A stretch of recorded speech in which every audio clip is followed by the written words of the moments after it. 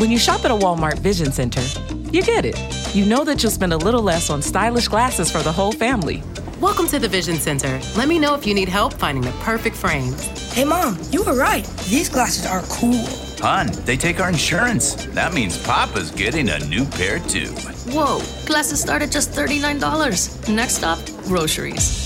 So you can get a little more of what you need. Find a Vision Center near you. Save money, live better. Walmart. Hear that? That's the sound of a patient whose health data is protected from a cyber attack. And that's the sound of a financial system that's digitally secured from bad actors. Right now, there's an invisible war being fought on a digital battlefield that impacts what we do every day. That's why at Peraton, we do the can't be done to help protect the vital systems we rely on. Because if we don't, the alternative is unimaginable. Peraton. Hello again, everybody. This is the Space News by SpaceIndustryNews.com. My name is Will. Today we're going to be talking about a Soyuz rocket that successfully launched, NASA's Parker Solar Probe, and how it made its first pass by the sun. MIT says that existing laser tech could attract alien astronomers. Holy cow. And Indian scientists discover ultraviolet wings in the butterfly nova. So let's get at it, folks. Let's get into some space news. Right over the weekend, Russia completed its second successful Soyuz launch since the October 11th failed crew launch, with the liftoff taking place on Saturday, November 3rd at 11:17 p.m. local time, and the launch from a pad at the Plesetsk Cosmodrome, located about 500 miles or 800 kilometers north of Moscow, put a navigation satellite called GLONASS-M into orbit. A Soyuz 2.1B rocket was used during the launch, and that's the same model as the Russians' most recent launch, and a variation on the model used for crewed flights, including the October 11th failure. According to a statement released by Russian space agency Roscosmos, the satellite deployed successfully after the launch and began communicating normally with Earth. So everything's good. The thing's up there. It's floating around. They're sending messages back, sending back signals, and pinging each other. And the launch came just a few days after Roscosmos completed an investigation into the October 11th failed launch, which sent a NASA astronaut and a Russian cosmonaut plummeting to the ground. And the investigation found that the abort was triggered when a faulty sensor caused a strap-on booster to separate incorrectly and hit the main booster. Must have been terrifying for those people. And Roscosmos has said that its next flight of the rocket model that failed, the Soyuz FG, will occur on November 16th during a cargo launch to the International Space Station in preparation for the system's return to crewed flights on December 3rd. And speaking of tech... Wait, were we speaking of tech? No, we were talking about stuff that got shot into space. Now, NASA's Parker Solar Probe just made its first close pass by the sun. One of humanity's newest spacecraft faced a harrowing test on Monday night, November the 5th, darting about 15 million miles from the surface of the sun. Must be friggin' hot up there. I mean, come on, that's pretty close to the sun. And the spacecraft is NASA's Parker Solar Probe, and it launched in August with a daring and crazy mission to study the star that shapes us. The star that we call our sun. And it's flying close to the sun on a course of 24 loops around it, and the first of which reached what scientists call perihelion. Perihelion. That's the closest approach moment, and that happened on Monday at 10:28 p.m. Eastern Time. There won't be much to get from this pass by. There's not going to be much to watch or listen to, and throughout the next few days, the spacecraft is it's floating on its own, man. That's because the sun is such a powerful source of radio wave light that it drowns out the spacecraft's communications with Earth. It scrambles all of our signals. And the spacecraft isn't just responsible for independently taking measurements during that time. It also needs to protect itself from the overwhelming and crazy amount of heat that comes from our star, the sun. And to do so, it tilts itself to keep its thermal protection layer shield between the sun and its very delicate instruments. So it's way up there, floating around the sun, making sure that all the little instruments, all the science that's in this probe isn't getting burnt by the sun. I mean, how crazy is it? You go to the beach, the summertime, it's 90 degrees, it's really sunny, you get a sunburn, hopefully you use sunscreen and don't get a sunburn, but it's really hot.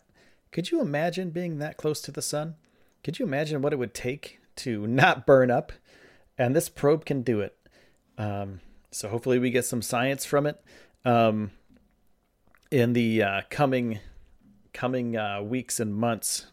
Hopefully we get some really cool stuff from this probe. And we'll keep you updated. And we'll let you know if anything comes of it. But the first report back from this probe, it'll be just a beep. So somebody from the Johns Hopkins University of Applied Physics Laboratory has said, and they manage the spacecraft, so they just need to communicate. They just need a signal, and that's it. And once the engineers behind the spacecraft hear the beep, they'll have a better sense of what to expect from the first delivery of detailed science data, which is it's going to happen in about early December. And by that time, the spacecraft will already be well on its way out from the sun as it prepares for its next orbit. It will achieve 2 more perihelions in 2019. One will be in April and one will be in September. And then in next December, it will complete the second of 7 Venus flybys, which nudges the spacecraft's trajectory gradually closer to our star. And during the latest maneuver, the spacecraft will be traveling at more than 213,000 miles per hour. And at the end of October, the Parker Solar Probe broke world records for fastest speed and closest approach to the sun. So this thing is out there by the sun, orbiting it, going crazy. We're waiting for the blip. We're waiting for that one thing. And then there's going to be some science to be done. So we'll update you guys on that stuff too. When it comes time, when all that stuff happens, it's going to be a crazy time for some science in the near future. And from solar rays to ray beams to lasers. Some MIT scientists have said that existing laser tech could attract alien astronomers. And scientists all around the globe are working hard at new methods that might be used to detect alien life. But MIT has a different idea, and its concept is to use existing laser tech to create a sort of beacon that could attract any advanced ETs, extraterrestrial civilizations, that are actively searching for life in the universe themselves. MIT researchers say that current laser tech could be fashioned into a beacon, and aliens could be checking us out at any time, and the beacon would be able to attract attention from as far away as 20,000 light years from Earth. The research suggests that a high-powered 1 to 2 megawatt laser could be focused through a 30 to 45 meter telescope and aimed into space. Shooting a laser up into space, maybe somebody will see it. You know, somebody out in space already, some aliens, and they'll know where we are. And that signal could be detectable by an alien astronomer performing a survey of our section of the galaxy. And if the astronomers were in nearby star systems like Proxima Centauri, they'd have a good sample of our laser. This is kind of crazy. We're sending signals out there so aliens can find out where we are. Is that crazy of us? Is that kind of cool? I don't know. Will aliens find us? Will they be friendly? If they have astronomers out there looking for other planets and looking for other looking for other life out there. I mean, are they going to come invade us? Ooh, spooky. Anyway, this isn't about that. This is about science. This is about cool stuff that's going to be happening, because you never know. I mean, if there are advanced civilizations out there and they can see our laser that's pointed up at the heavens. The message sent could have a data rate of a few hundred bits per second and could arrive at the distant planet in a few years. One of the researchers on the project says that most of the tech to do this exists now, and what doesn't exist could be developed in the near future. So we have all this stuff off the shelf. We could just put this stuff together, make a giant laser, and communicate with, with aliens out there. And potential issues with this plan include that despite that the IR beam is invisible, it could damage people's vision if they look directly at the beam. And the beam would have a flux density of about 800 watts per square meter, close to the sun's 1300 watts per square meter flux density. A safer location than Earth would be on the far side of the moon, and any distant astronomer looking at our section of the galaxy would also have to look directly at the laser to see the beam making detection of the beacon. Highly unlikely, say the researchers. So they have to look directly at this beam. They have to show this beam to an astronomer, and they have to pass right in the middle of the beam. Now, this beam is going to hurt your eyes if you look into it. Could you go blind? Possibly. Could the aliens go blind if they have same sort of eyes? By that time, I'm not quite sure what the laser beam would look like to them. But if you're going to look at this beam close to the Earth, you're going to get your eyes scorched out. So don't do it if this thing ever comes online. Seems pretty cool, though. If you think about it, how cool would it be to communicate with another life form via gigantic laser that's being shot out of a telescope? That's pretty neat. And speaking of telescopes, the Indian scientists discovered an ultraviolet wings of the Butterfly Nebula. Indian scientists have discovered large lobes and jets of cold gas around the Butterfly Nebula, and they found that this gas formation was caused by an event much older than the one which brought the remaining nebula into existence. Planetary nebula are structures that are formed during the last few stages of the lives of stars like our sun. So the astronomers at the Indian Institute of Astrophysics, the IIA, have, using a telescope on board the Indian Space Research Organization's ISRO AstroSat satellite, discovered large lobes and jets of cold gas around the Butterfly Nebula. They found that this gas formation was caused by an event much older than the one which brought the remaining nebula into existence. And the Butterfly Nebula is one object. It's named NGC 6302, and is located nearly 3,800 light years away in the constellation Scorpius. Many of the nebulae have strikingly symmetric shapes that need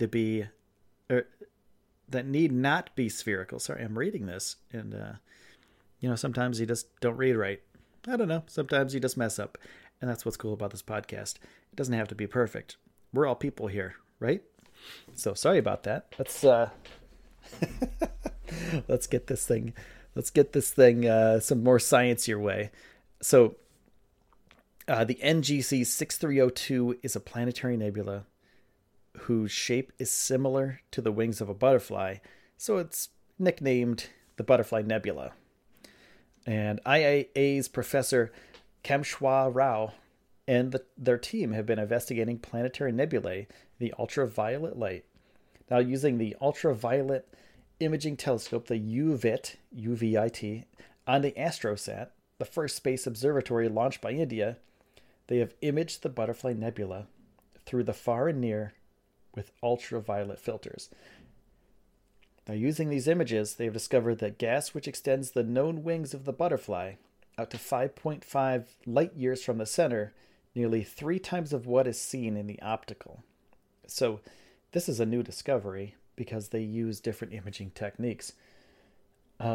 Researchers say while arguing that the extended far UV light is due to cold hydrogen molecules in the gas present in the outers of the nebula.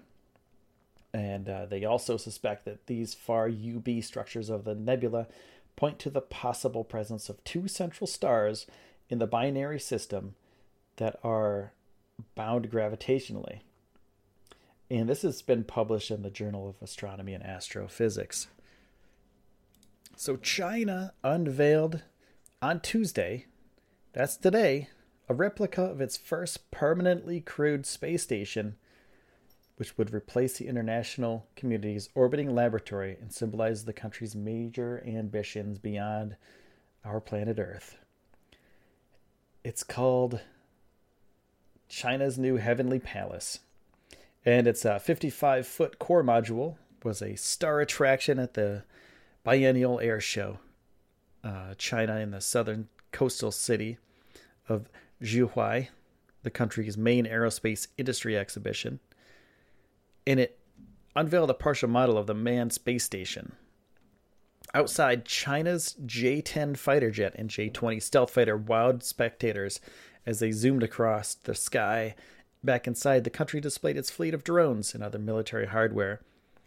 But the crowds gathered around the cylinder that is the space station module that's representing the living and working quarters of the, quote, Heavenly Palace. Sorry, that's the new Chinese space station's moniker, the Heavenly Palace, which will also have two other modules for scientific experiments and will be equipped with solar panels. 3 astronauts can fit in this thing and will be permanently stationed in the 60-ton orbiting lab, which will enable the crew to conduct biological and microgravity research.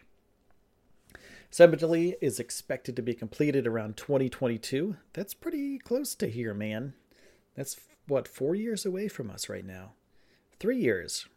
We're at the end of 2018.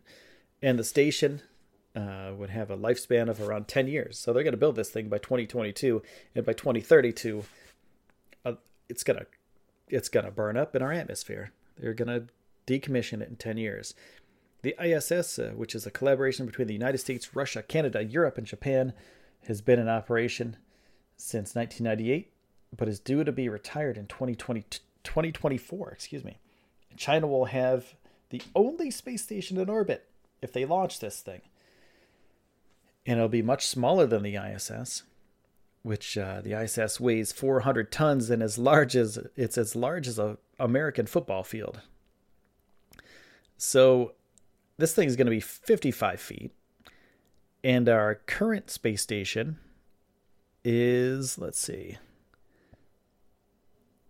400 tons and 400 yards long-ish. So they've spent billions of dollars researching this.